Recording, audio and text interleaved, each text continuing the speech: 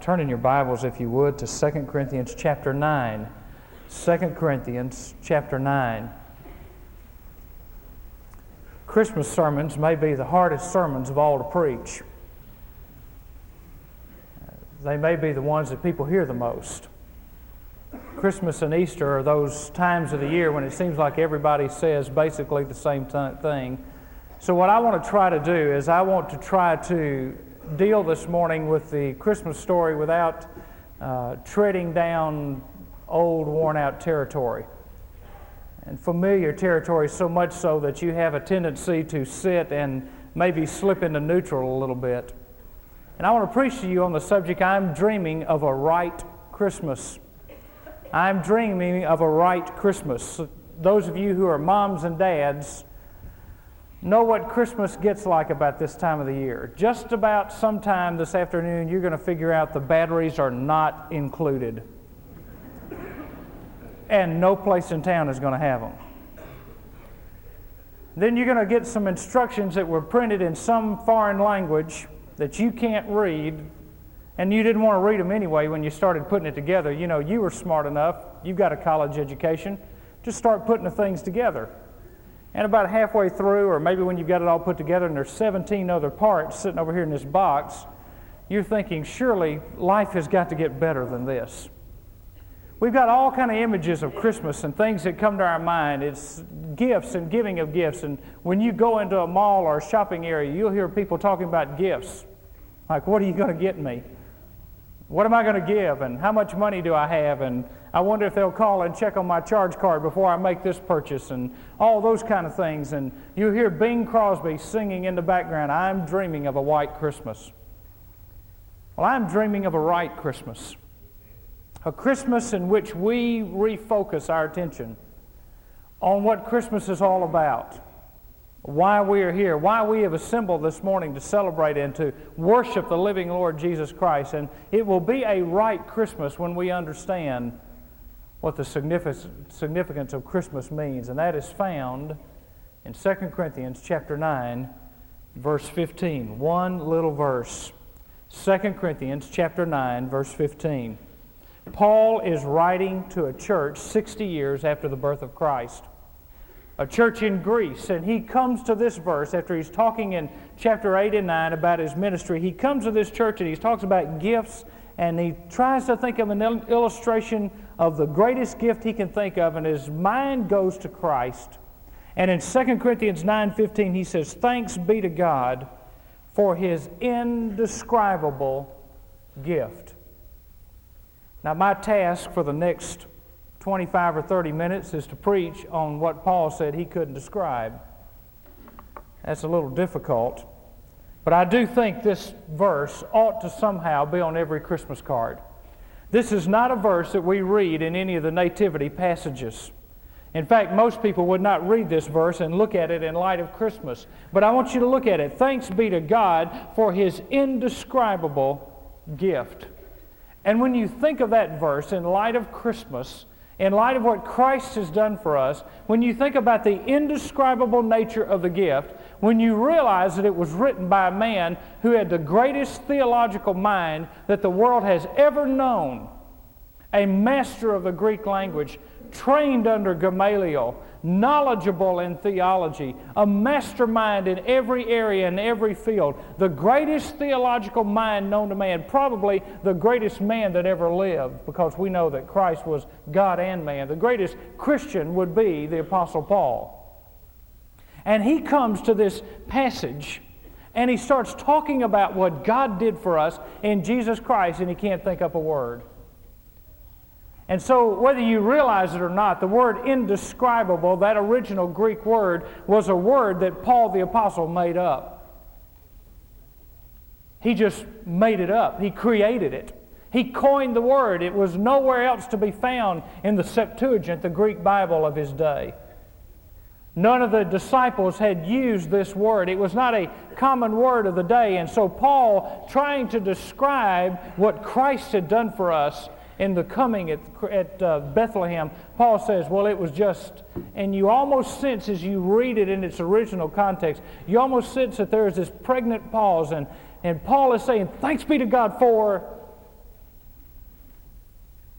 It's just indescribable. The word indescribable is a word that describes what words can't describe.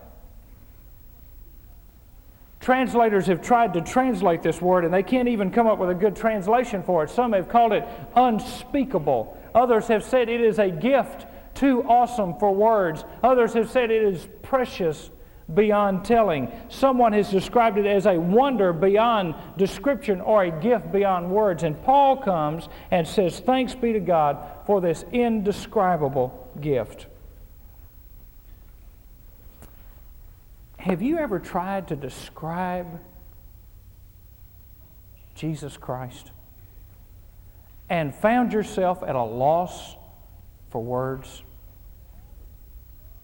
For all that He had done and being overwhelmed by what He did for us, not only at Bethlehem, but at Calvary, what He did with our sins, and found yourself at that point in time just absolutely unable to communicate, almost as if you had lost most of your vocabulary. That's where Paul is. Paul says, I've got it all up here. I've got all this learning. I've got all this theological knowledge. But folks, what I'm trying to tell you is, I can't explain it. I can't describe it. You can't fathom how good this gift was that God gave to us, this indescribable gift that He gave to us. And so this awesome indescribable gift is what I'm going to try to deal with this morning. And I want to deal with it in the context of answering 4 questions. Question number 1 is, when was the gift delivered? When was the gift delivered? Question number 2 is, why was the gift provided? Number 3 is, how was the gift wrapped? And number 4 is, what is the value of the gift? Let's look at question number 1. Number 1, when was the gift delivered? This is a reference to time. When was the gift delivered? Turn, if you would, to Galatians chapter 4. Galatians chapter 4, verses 4 and 5. Galatians 4, 4 and 5.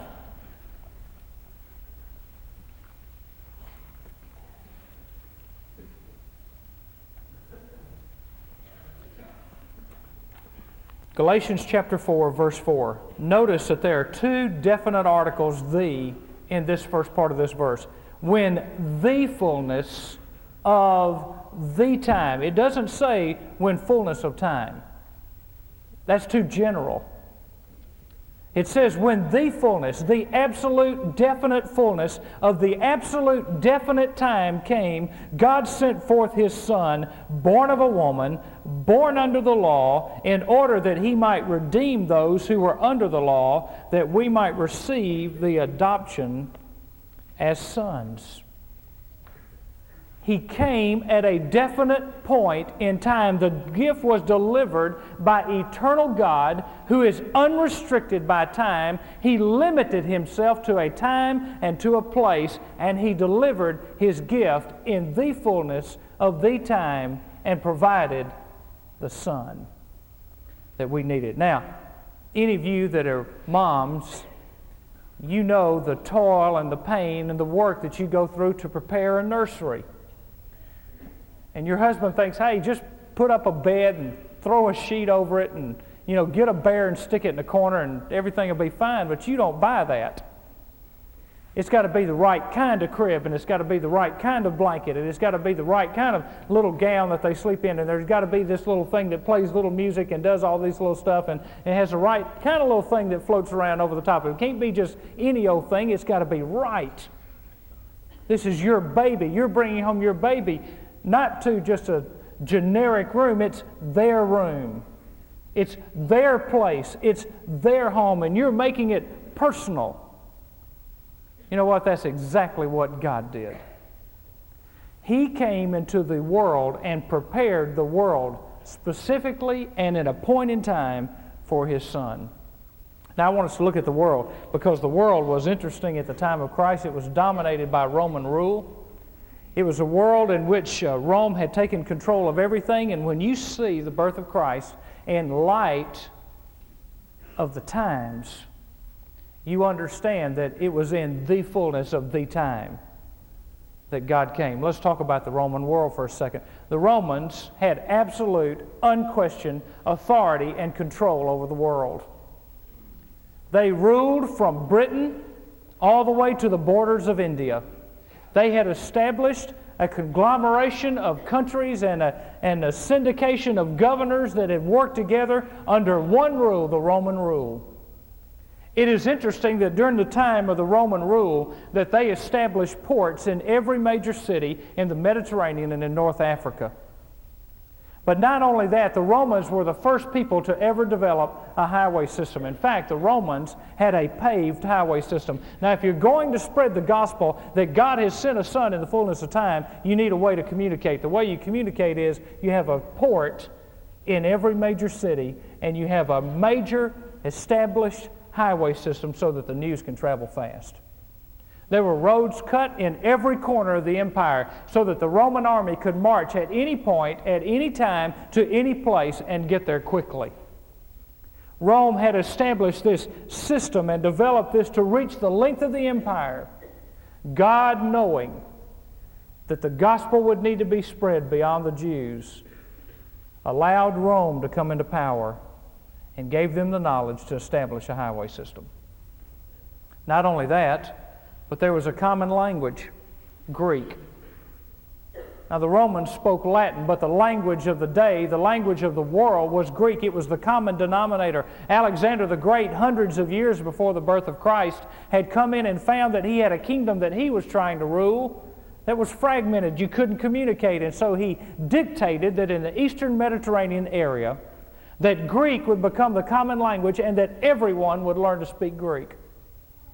And so thus Greek became the language of literature, it became the language of philosophy, it became the language of culture, and in this common language, which has verb forms that are so exact that it is the broadest of all languages known to man. The only language that comes close to Greek would be German.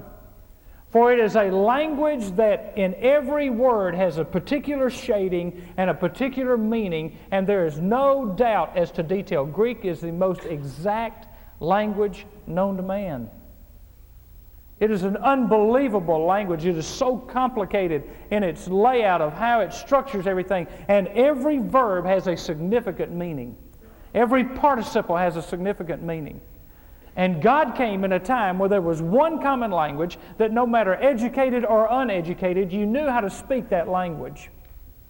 God came into a world with one language where the gospel could be spread from one place around the world by means of one language. They didn't have to learn another language to spread the gospel. The Greeks had established this language. Alexander the Great had seen to it that everybody used it, and it carried over even through Roman rule. And not only that, but there was a decaying society. The people in Rome were becoming sick of the decadence and the immorality and the deification of the emperors. Caesar Augustus had named himself that because it was the closest thing to a name for deity that he could come up with. The Caesars thought themselves to be gods. And so the people, the common people, were beginning to turn away because society was decaying. Most of the Roman emperors were homosexuals. The society was falling apart at the seams. There were no morals. There were no values. The philosophy at this time of Socrates and Plato had not changed society. And so they began to turn, surprisingly, to Jewish synagogues. And there, in great numbers, Gentiles went to Jewish synagogues looking for answers, looking for morality, looking for hope, looking for promises, and in those Jewish synagogues they would hear the readings and the prophecies of a coming Messiah. God, at a specific point in time, prepared a world for the coming of Christ. Not only did He prepare it because of the Roman Empire and because of a common language and because of a decaying society, He prepared it biblically. Micah chapter 5 says, "But as for you, O Bethlehem, too little to be among the clans of Judah, from you one will go forth for me to be ruler of Israel." Now I want you to notice what God did in Micah chapter 5 verse 2. God obligated Himself to a place and to a person.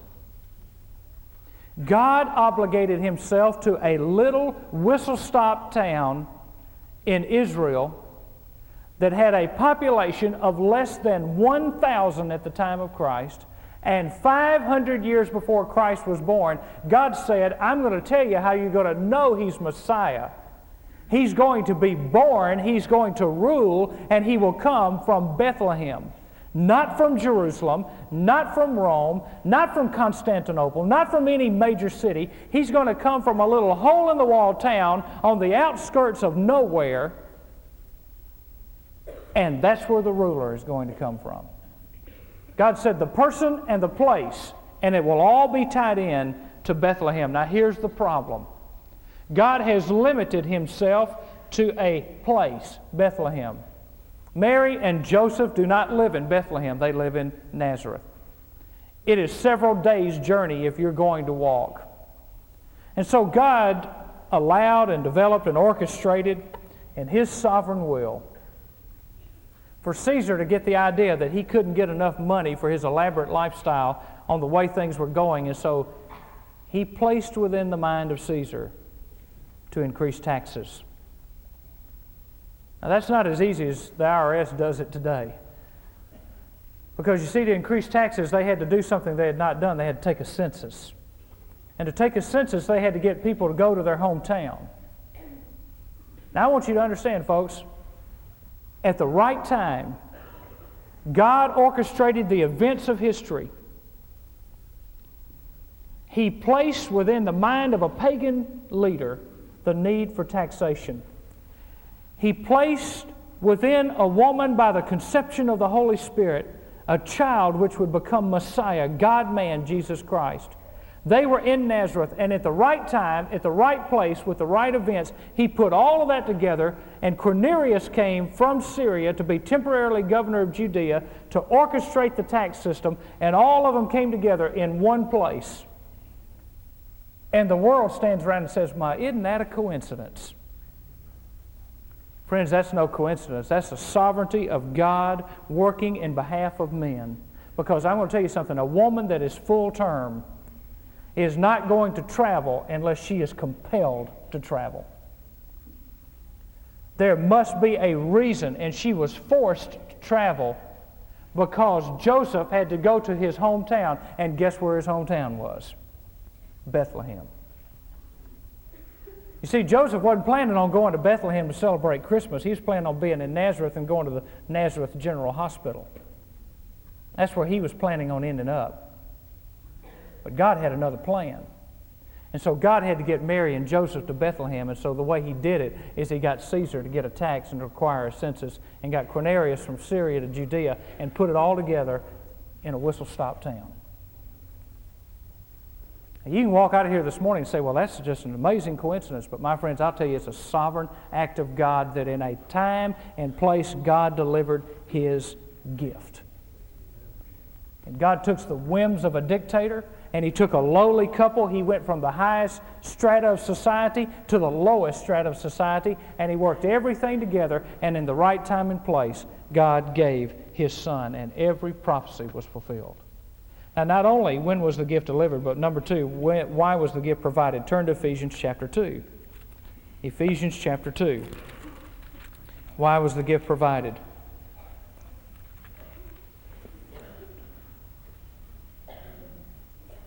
For those of you that are worried, the last points are not as long as the first one, so don't get uptight, okay? Ephesians chapter 2, verses 1 through 3.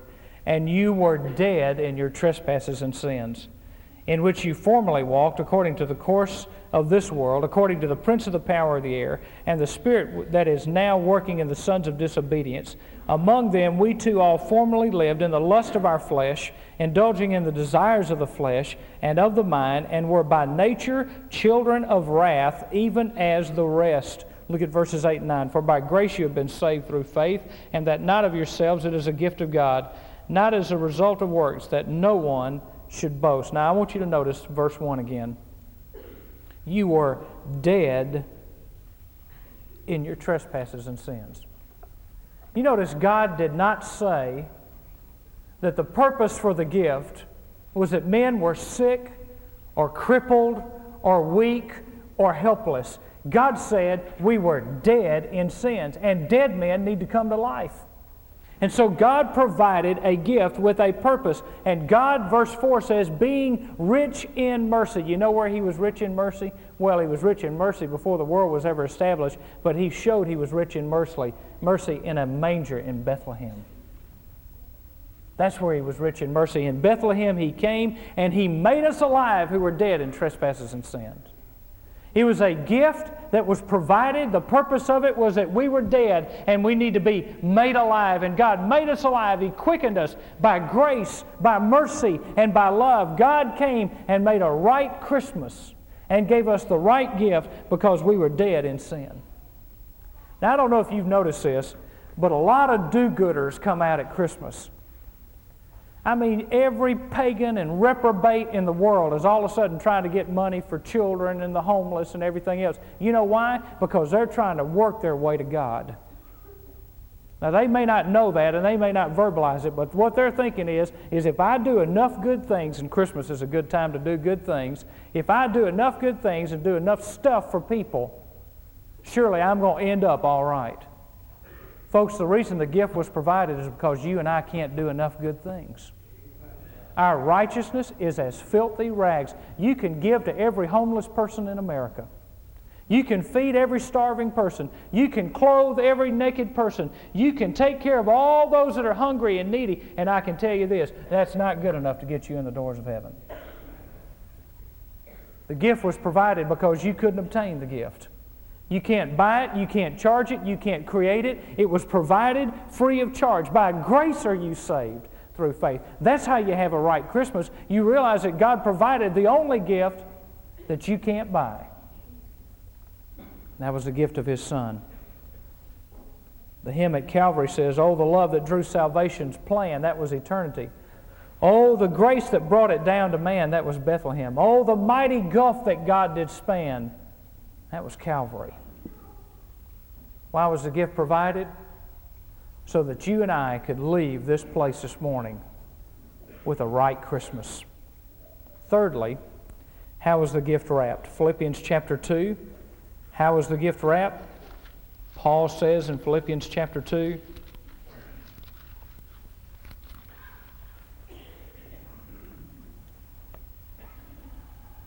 verse 5.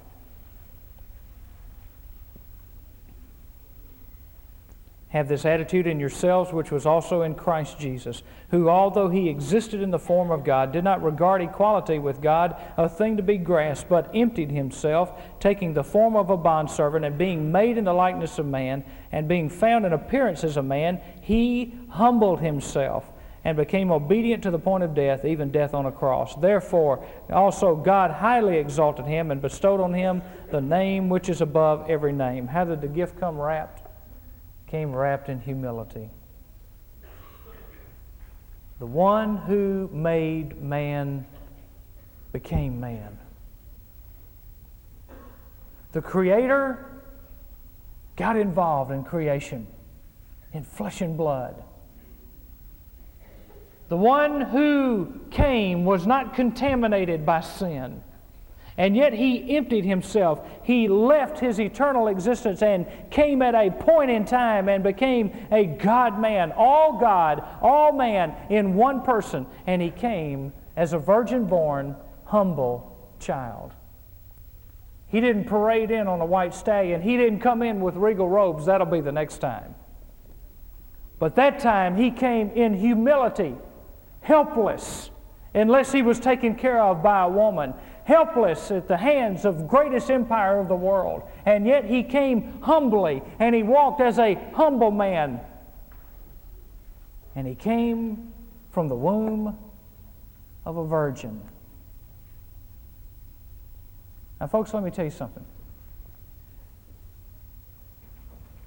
If we ever start to doubt the virgin birth, you have no authority for any other fulfillment of anything in Scripture.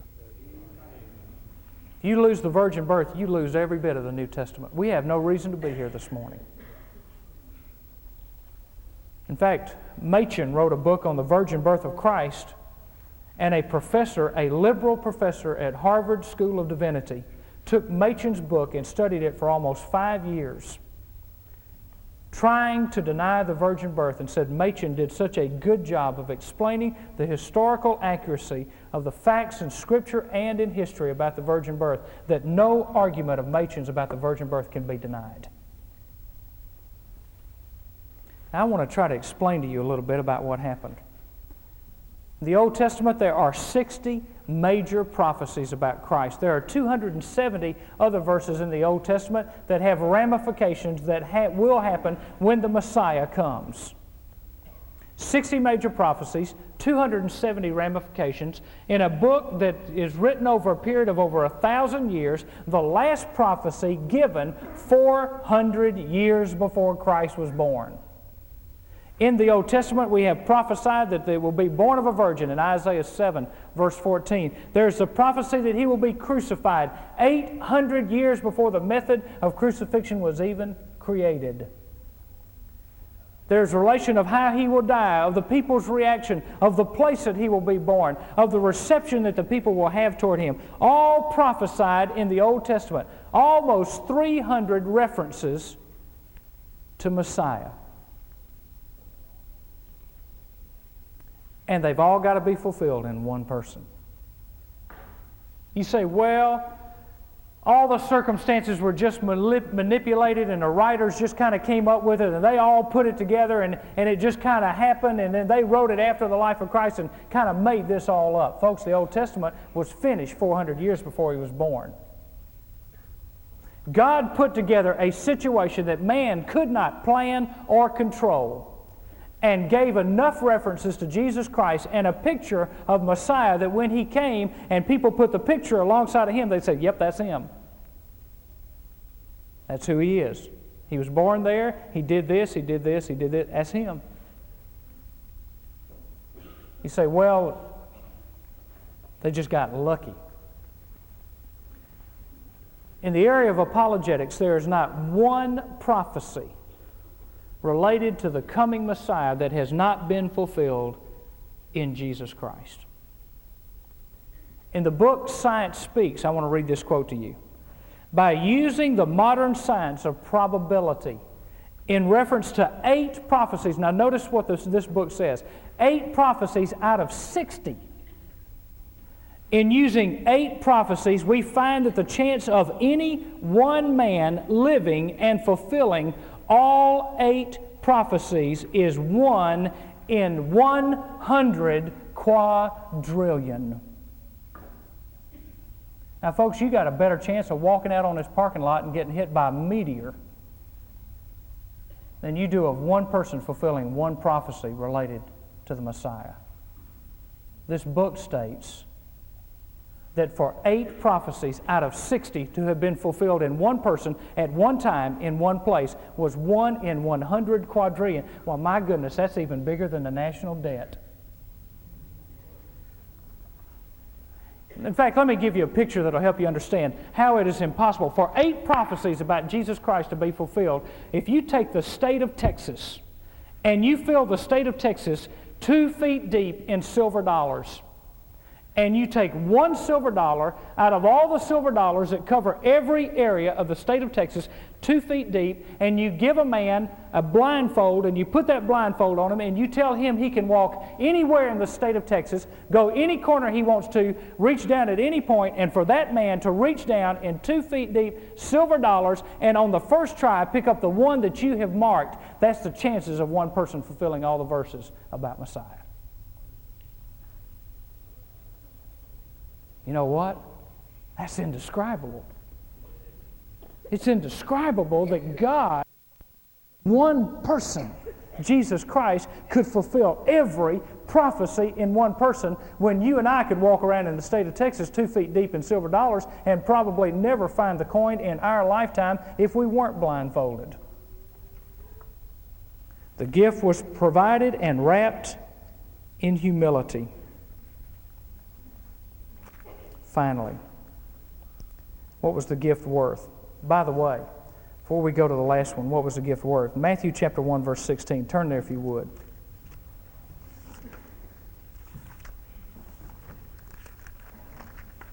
Matthew chapter 1, verse 16.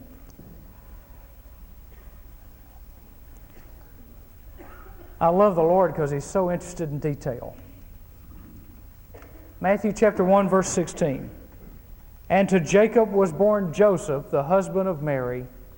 Now notice this little phrase, by whom was born Jesus, who is called Christ. I want you to notice the structure of that verse. And to Jacob was born Joseph, the husband of Mary, by whom. That by whom doesn't relate to Joseph. That by whom relates to Mary. You know why? Because in the Greek, that is singular feminine. God cared so much that we understood that the virgin birth was important, that in one little phrase, two little words, by whom, it would be Greek singular feminine, which means it has no reference to Joseph at all. Joseph didn't have anything to do with it. Mary, by whom was born Jesus. God became man through a virgin-born, humbled child. And then the last one, what is the gift worth? Colossians chapter 2. Colossians chapter 2.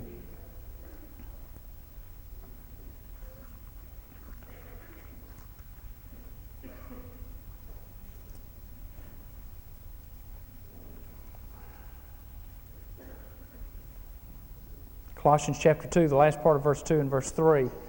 Resulting in a true knowledge of God's mystery, that is, Christ Himself, in whom are hidden all the treasures of wisdom and knowledge. What was the gift worth? The gift was worth the fact that in Christ is hidden every attribute of eternal God. All the wisdom, all the knowledge, all the love, all the grace. And when we look at Christ, we see every attribute of God. What was the gift worth? It's worth what it was worth to the shepherds. It's worth us dropping everything and in unadulterated, unmixed, unhurried worship, we adore Christ our King. That's what it's worth. It is worth you and I giving our lives. Born is the King of Israel, but has He been born in your hearts? You see, it's worth us responding like the shepherds, not worrying about our activities and our jobs and our business and the sheep and what we're going to do and who's going to feed them, but rushing off to see this great thing which God has done. And to bow before Him and to worship Him and to adore Him, not as a baby in a manger, but as a risen Lord ascended and elevated to the throne of God. That's what it's worth.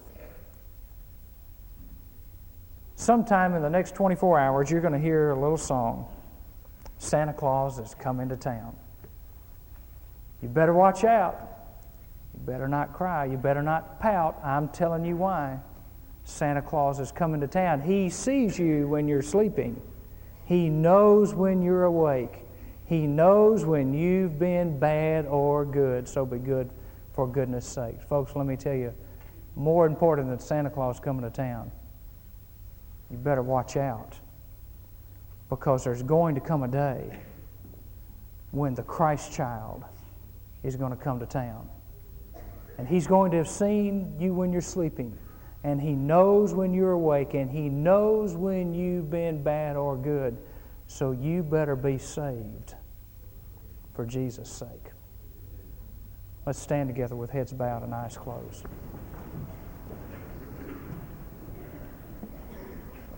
Some of you are here this morning and you have come expecting to just tokenize the Lord at Christmas. And God's gotten a hold of your heart and He's reached down to within your soul and He said to you that you need to ask Christ to come into your heart. You know when you're going to have a right Christmas? When you're right with the Christ of Christmas. That's when you'll have a right Christmas. That's when Christmas will have meaning. That's when it'll have purpose. That's when the circumstances and the economy and the family situations and all of that won't matter anymore because Christ will be the purpose of your Christmas. You can ask Him into your heart today. The gift has been provided. You are dead in your trespasses and sin, and you can come this morning and be made alive in Christ. I want to encourage you to do that this morning. I'm going to pray. We're going to be here at the front. We're going to sing a familiar Christmas carol, in fact, one we sang earlier this morning. Now, I'm going to ask all of you to sing as a hymn of celebration. We're going to sing the hymn, and we're going to sing especially that second verse of Hark the Herald Angels Sing. Turn, if you would, to hymn number 83, because I want you to see those words of that hymn.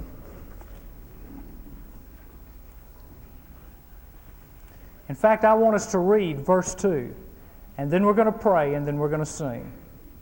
Verse 2 of Hark the Herald Angels Sing, page 83 in your hymn book. Let's read it together.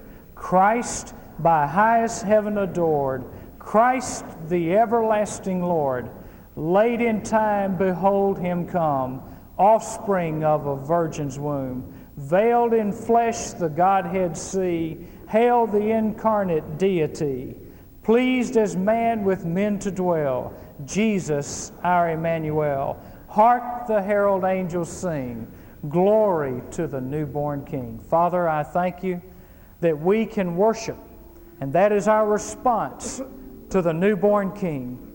I thank you, Father, that we do not worship a dead God lying in a grave, but we worship a resurrected Lord who has ascended on high and who has made us right with Him. Father, for those who are here this morning dead in trespasses and sin, I pray that you'd make them alive by your grace. May this be the fullness of their time to come to know you as Lord and Savior, for I pray it in Jesus' name. We're singing together.